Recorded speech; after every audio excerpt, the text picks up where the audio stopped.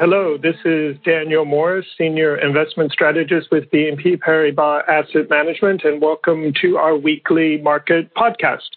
This week, I'm joined by Denis Pennell, who is the CIO of our multi-asset quantitative and solutions business. This week, we'll be talking about updates on market developments, but more importantly, how our multi-asset team is managing what clearly remains a challenging environment. To start off with a market recap, what we've seen over the last week is frankly mixed news in terms of government relaxation of measures in response to the coronavirus. In some places, for example, at least discussions in the US and Germany, a focus on how restrictions can be eased.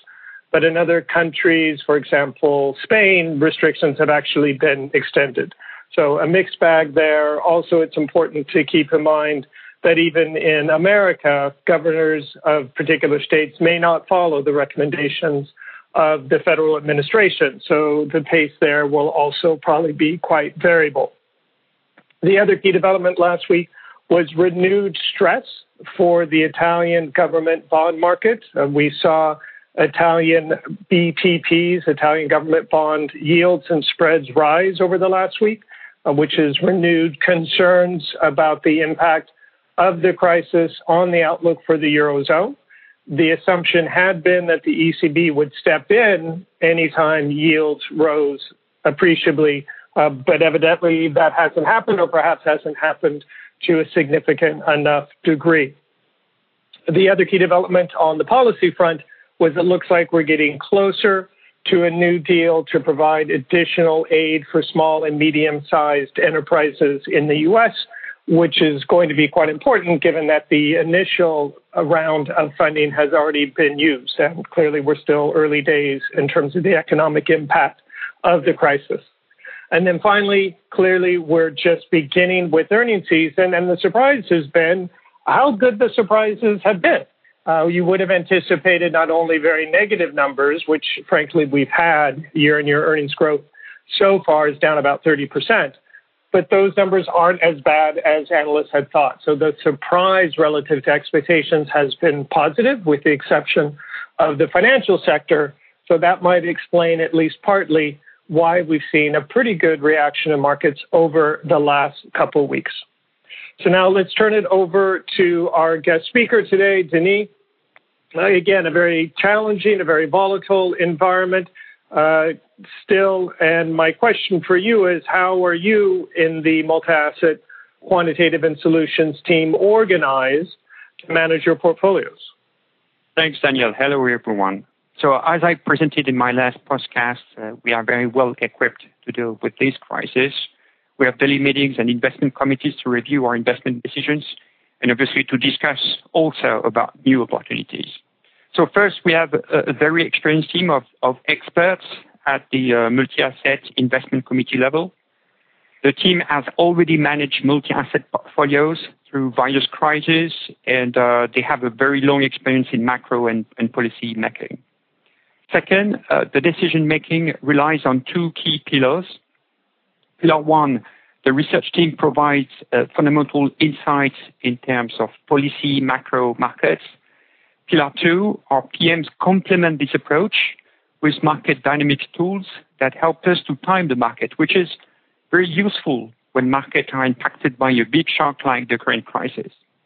And finally, we have strict management and portfolio construction tools that help us to monitor and to size our exposures as well as to flag the relevant risks.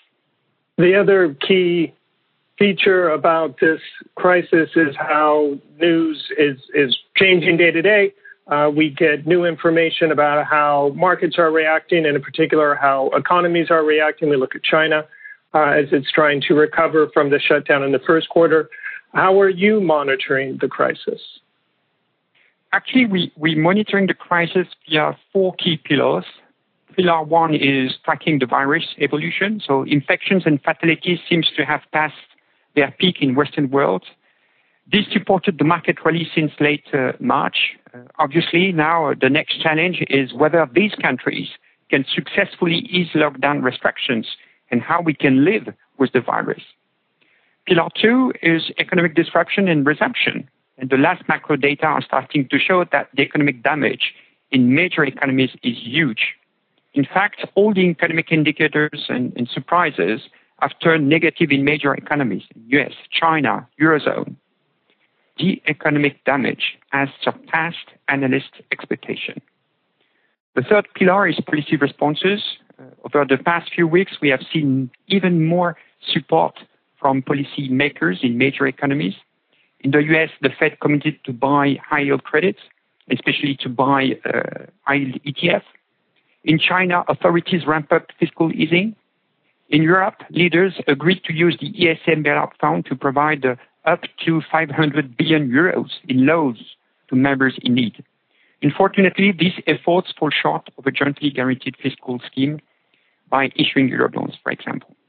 The fourth pillar is sentiment and systemic market stresses. We have seen that policy support has helped to reduce the market volatility, and especially the indicators that we monitor closely, the VIX. And now, if we are looking ahead, I would say that very weak economic data and easy lockdowns are the next tests for markets. As you very rightly pointed out to me, the economic surprises have been negative, data coming in worse than expected, in contrast to what we've seen with the earnings surprises where things have been a bit better. Nonetheless, again, high degree of uncertainty, a wide range of forecasts for GDP in Europe and the US. Nonetheless, as investors, we all need to have a base case that we invest around. What is your base case and what are the risks around it? So our base case scenario is a recession in H1 and a gradual and bumpy recovery in H2. Ultimately, it should lead to a U-shaped recovery. Such a recovery path will likely require learning to live with the virus with the help of innovation in testing, for example, changes in some habits, and ongoing support of governments. There are clear exit plans and policy support.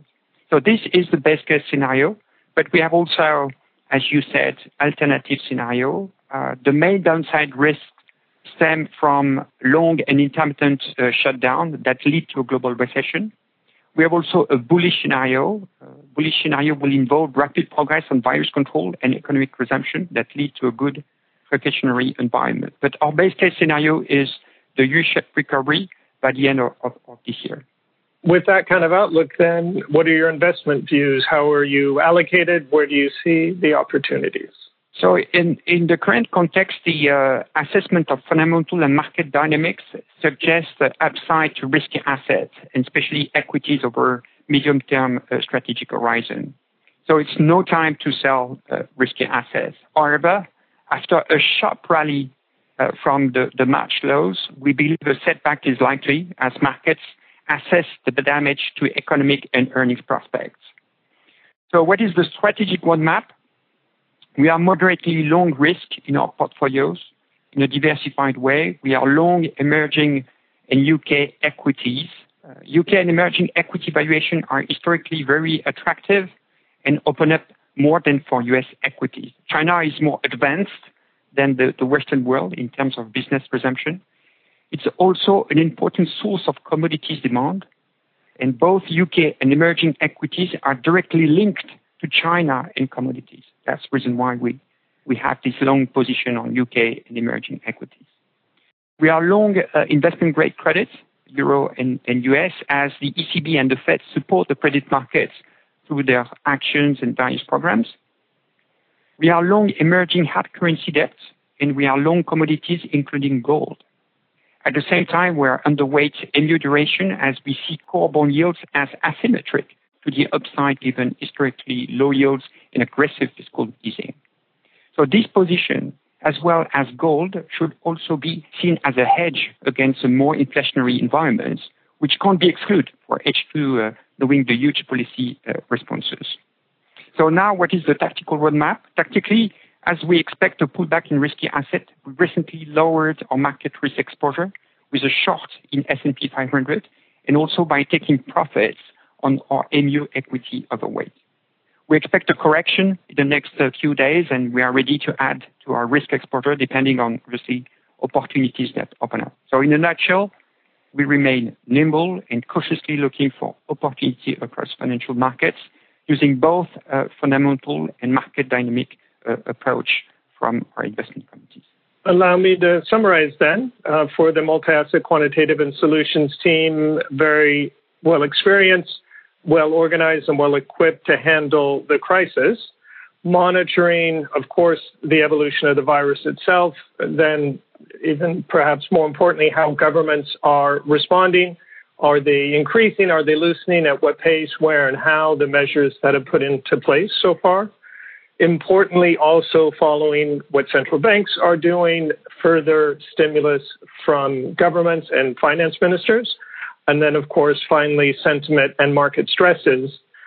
Nonetheless, the view is for a U-shaped recovery. So a V-shaped, unfortunately, is probably not in the cards, but nonetheless, it is a recovery.